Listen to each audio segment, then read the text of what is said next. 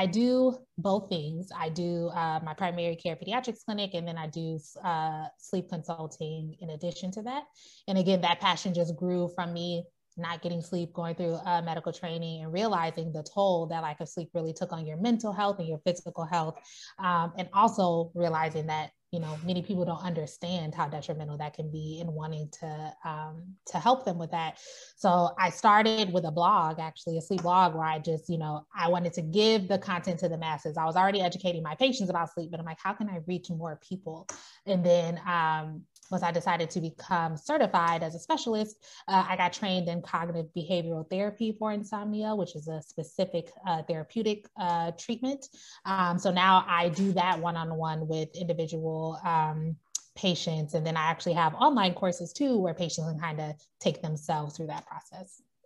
And your residency, you realize how important sleep was to you. Because I've talked to a few residents and people that just got out of it as well. And they're like, yo, 18-hour days, 16-hour days, not getting any sleep and just pushing through. What are some of the effects of not having proper sleep?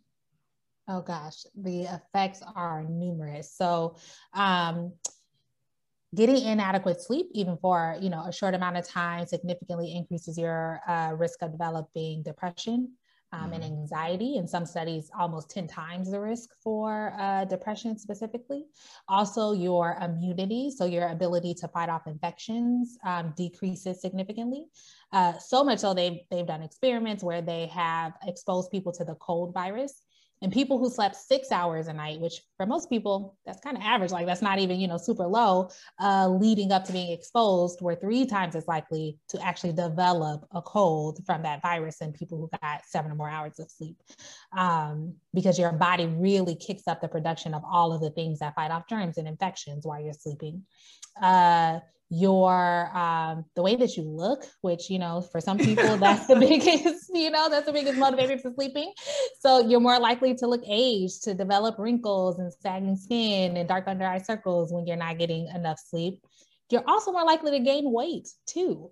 So when you're not getting sufficient sleep, the hormone that your body naturally produces, called ghrelin, that makes you hungry, is produced in higher levels than the hormone that makes you full. So your body is wanting to consume more calories. In addition, behaviorally, you're just more likely to consume worse foods and more calories when you're awake. You're not burning as many calories when you are awake if you're not getting as much sleep. So it's just like a perfect storm, and you're less likely to be physically active. It's like a perfect storm for gaining weight. And then it affects, even if it's not, to the point of depression or anxiety, it just affects your mood overall. You're more irritable, you're more stressed, you're more likely to have interrelationship problems. You're less productive at work. And these are literally based on studies, that your response time is decreased, your creativity is decreased.